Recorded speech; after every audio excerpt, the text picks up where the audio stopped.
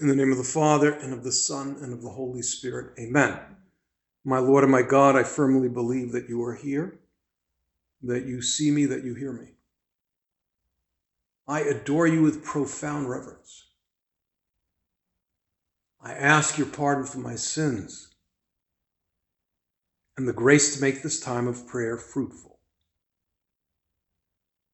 My Immaculate Mother, Saint Joseph, my Father and Lord, my guardian angel, intercede for me. Lord Jesus, as we center our attention on your true presence,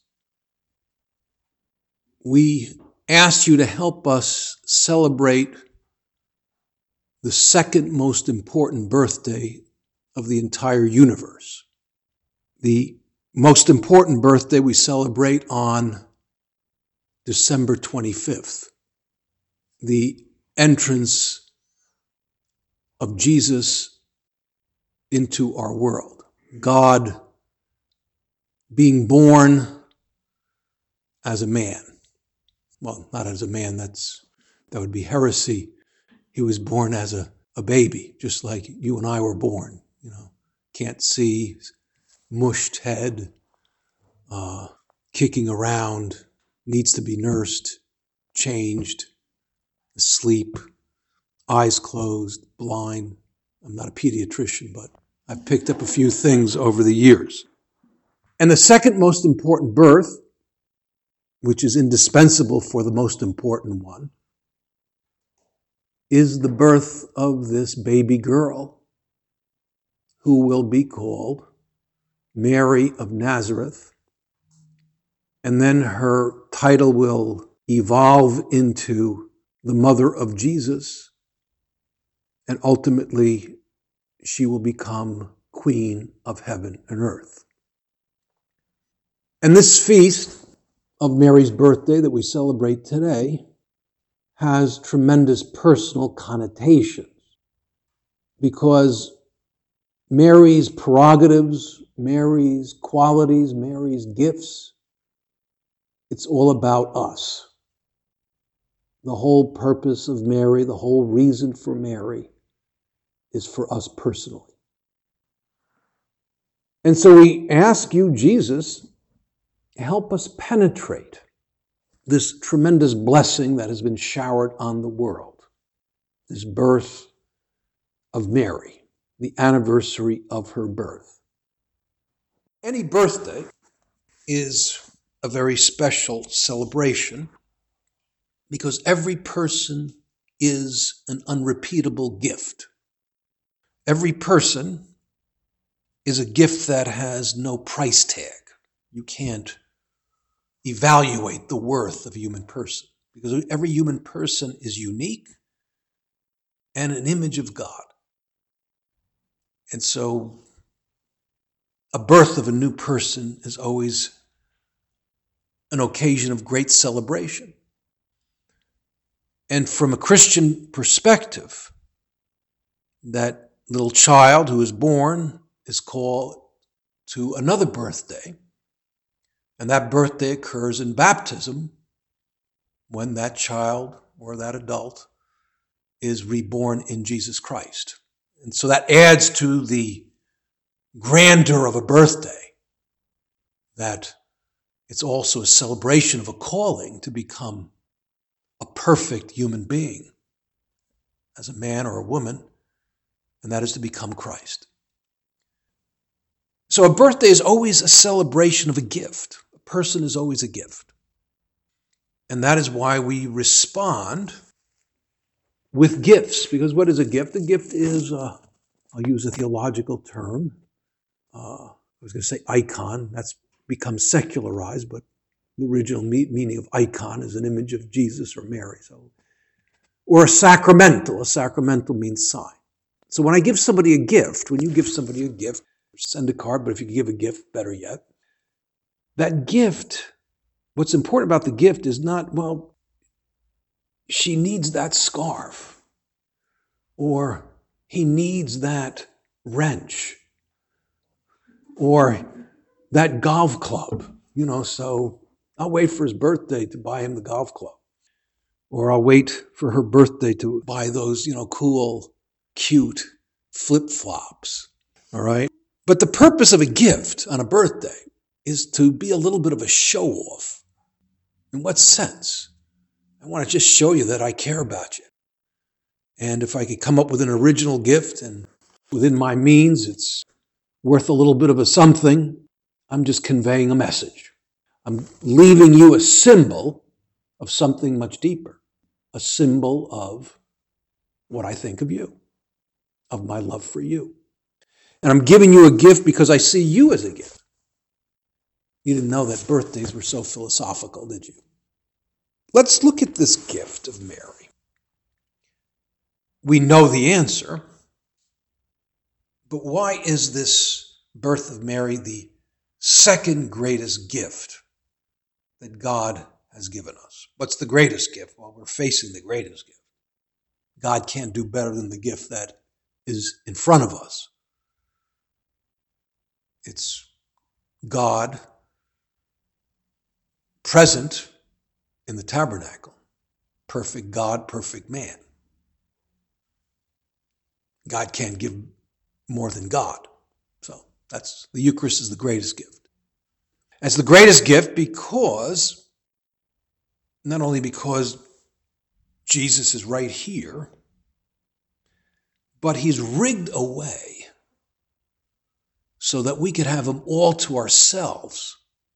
Kind of ingenious. God really thought outside the box with the Eucharist. One of the perks of being God is that he could love us totally, individually, as if we were the only child. He's infinite. So there's no limit to his power and to his love. But he rigged a way so that, from our perspective, we don't need tickets. We don't have to wait online. He's right there in the tabernacle. And we could have him all to ourselves. That's the greatest gift. And the gift of Mary is similar. What is this gift of the Immaculate Conception, which means she's full of grace? We could translate that into full of love. And we may say, fine, really, we could give God a spiritual whatever, we've heard it before. The gift of Mary, this fullness of grace, is, if you will, it's more than, no stain of sin. That's a tall order. Nobody else has that prerogative. No inclination to selfishness, another gift. No pride, no anger, no sensuality, nothing. She's crystal clear, totally pure in every sense of the word. All right, that's a tall order. But why does this have such a personal connotation? And you could say, well, she's our mother. Yes, but there's more to it than even that. That this special grace has empowered Mary to love us personally. She's got that power, grace, to be our mother in every sense of the word, because the fullness of manly love is fatherhood, whether you have a natural family or not. I haven't formed a natural family, but I'm called father. And on Father's Day, a lot of people wish me a happy Father's Day. All right? And because the nature of trying to follow Christ is, loving as a father. And it helps to have a heart of a mother, even being a man. If it's good enough for God the Father, it's good enough for us types. Isaiah says God has the heart of a father and a mother. And the perfection of womanly love, whether you start a natural family or not, whether you have children or not, is motherly love. That's the highest demonstration of womanly love, is motherly love. And it doesn't just depend on whether you have a natural family. That's the heart of a woman. The heart of a man is the heart of a father, with the heart of a mother as well, and vice versa. And the teachings of the church is that And let's bring it to a practical level that Mary's sanctity is way above everybody else's sanctity. Nobody comes close. I mean, you're pretty wowed by Francis of Assisi, kissing lepers and washing them and hugging them. Well, no comparison with Mary. Or another icon of love, Mother Teresa, scooping people out of gutters covered with filth, and she did it for half a century, whatever it was. No comparison with the sanctity of Mary. Well, it doesn't fit. What does all that mean? All these great standards of reference, these canonized saints that the church has recognized, and they can't get close to Mary in her sanctity. When she said hello, when you were behind her in the Jewish 2,000-year-old version of the Walgreens, and you're standing behind her with your toothpaste and shampoo, and she has a comb and some thank you cards or whatever. When she says hi to you, or how's it going, or it's a nice day, or are you going to notice that? Is that going to really wow you for the rest of your life because the fullness of womanly love has said hello to you? I would say not. I think you would be, and I would be, attracted by her kindness and her joy, but I don't think it would leave a deep mark in our psyche if it was just a quick exchange. We'd be impressed. Oh, a very nice person. Wow, so friendly, so joyful. But what puts her on that special level is that there's no limits with what God could do. He literally has given her blessings he's given nobody else. And it's all about you, and it's all about me. That she gets into our personal lives as deep can be. And she loves us as the perfect mother. The only hitch is I have to let her help me. I need to exercise. I have to deal with her through the medium of faith, where our own natural parents are stuck with us. Okay? But she's there, she's with us, but in order to engage her, I need to speak to her. And that's why throughout the history of the church, Mary has appeared and said, will you please say the rosary so I can help you? Can you please let me help you? I'm dying to help you. And, on the 13th of October, it's the 100th anniversary of that special apparition in Fatima, and there'll be a huge celebration in Fatima. So if you're going to go to Fatima, I'd say go before to avoid the crowds. But I think there's crowds all year long. And what does Mary do? Well, she appears to these little 3 kids. And she's really a mom to those little kids.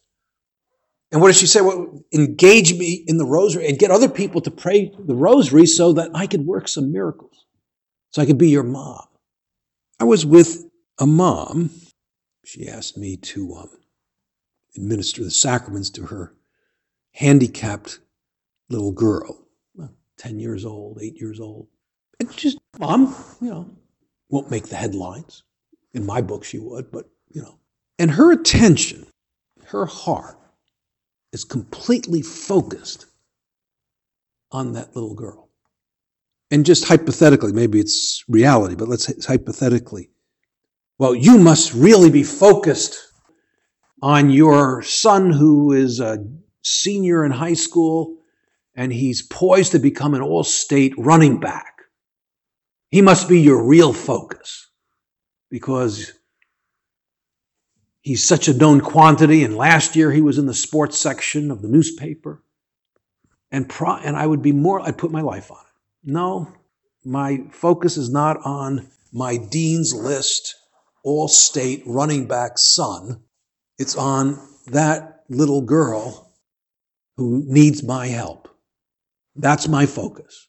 That's my attention. Of course, I love my son and I pay attention to him, but nothing like this kid. And I've seen that in good moms when there is a little bit of a handicap or a big handicap in their child. No, it's not the star kid. It's that child in need.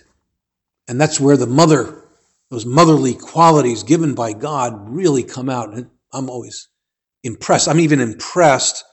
It reminded me of Mary. I'm not sentimental nor very poetic, but I was, had a little bit of a lull in the action of my confessions in one of the parishes and the door was it had holes in the door. It wasn't a defective door. It was kind of a funky door. It had gratings, much to the chagrin of my penitents because they don't want to be seen. But this lady was there, and she wasn't waiting online. I guess she was waiting online, but she was in one of the pews. So I can't see the people online, but I could see the people in the pews. And she kneels down. She has the baby in her arms, and she's looking at the tabernacle, and there's a cross, and there's an image of Mary, and she's surveying all these religious images. And intermittently, she looks at the baby and kisses him, or her, couldn't tell. And it's probably 1 year old or something. I know I sound like a typical guy. And she's hugging the little guy and kissing him, and then looking at the tabernacle. And just intermittently. And then my penitents came, and so that was the end of that. And I'm sure she reflected the Blessed Virgin Mary. You could see that the connection of this woman's love for the child, she's mother, she loved the child, she's mom, but that love was enhanced as she was looking at that tabernacle. Mary loves us in her Son. Mary loves us because she was at the foot of the cross and she saw what a high price she paid and her Son paid to have us back, to make us children of God.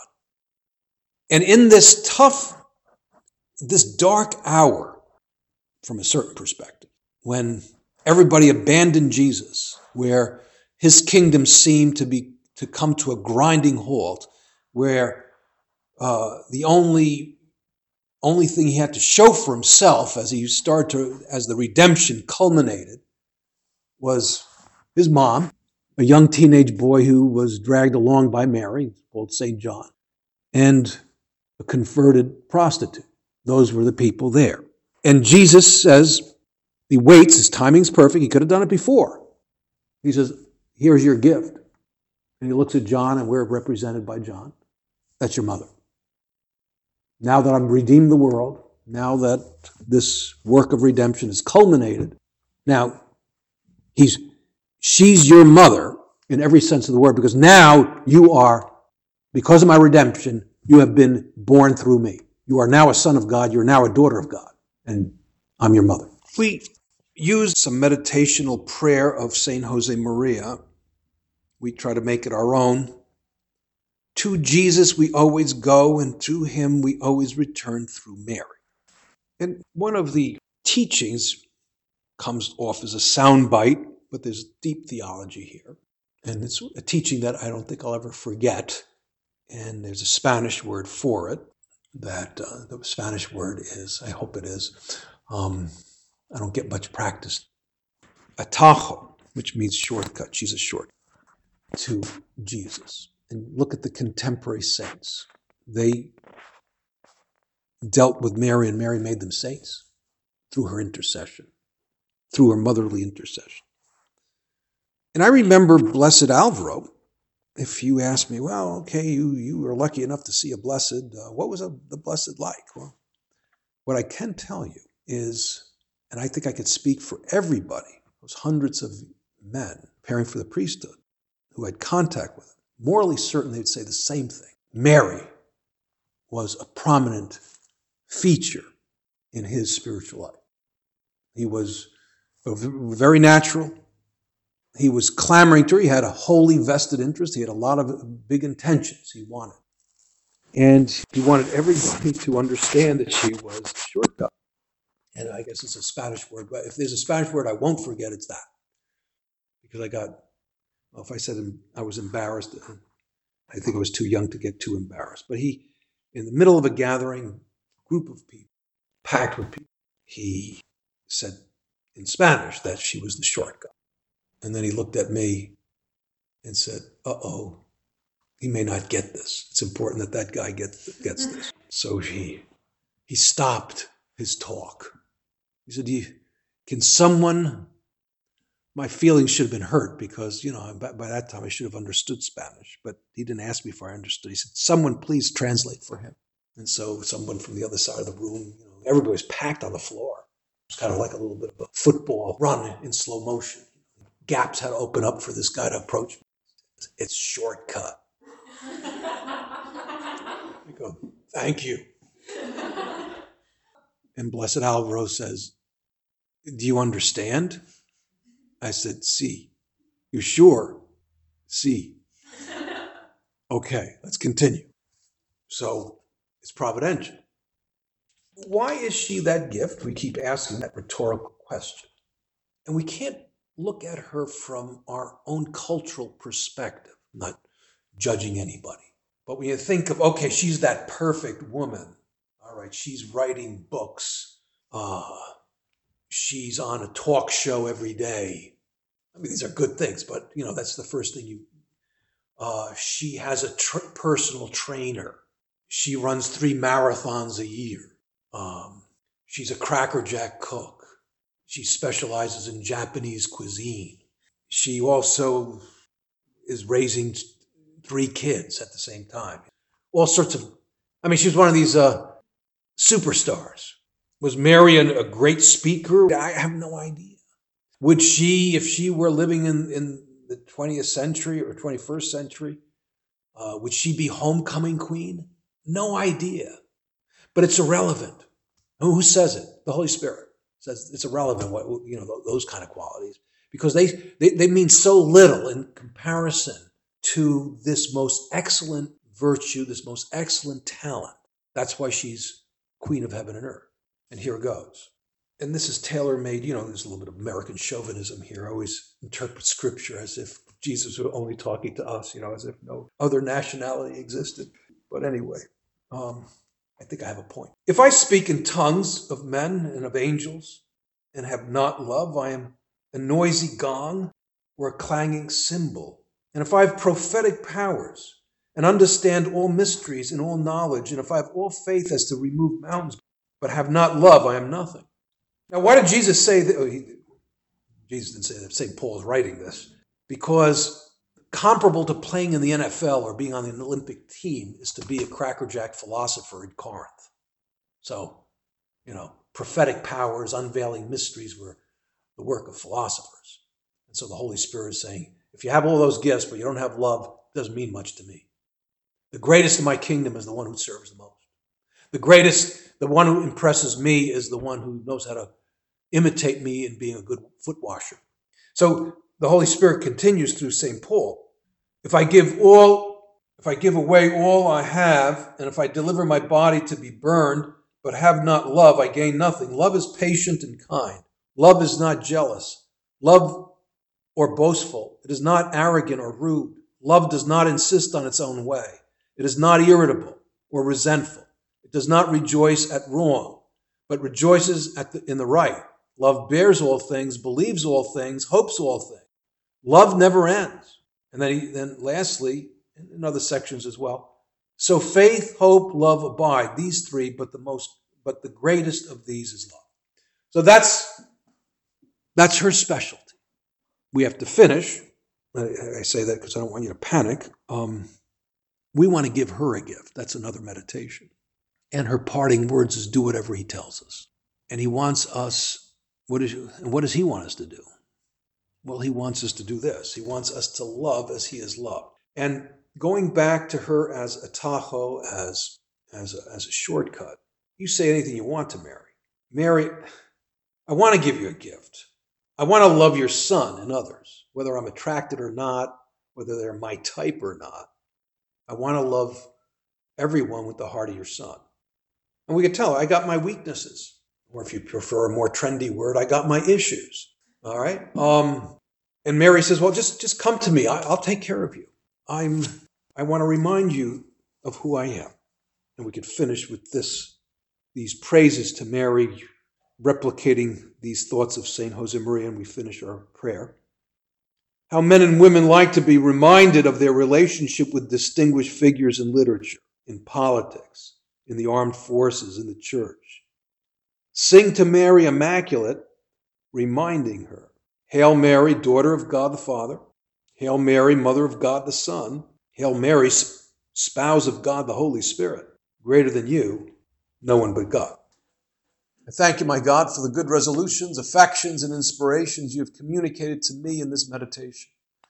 I ask your help in putting them into effect. My Immaculate Mother, St. Joseph, my Father and Lord, my guardian angel, intercede for me. Holy Mary, our hope, handmaid of the Lord.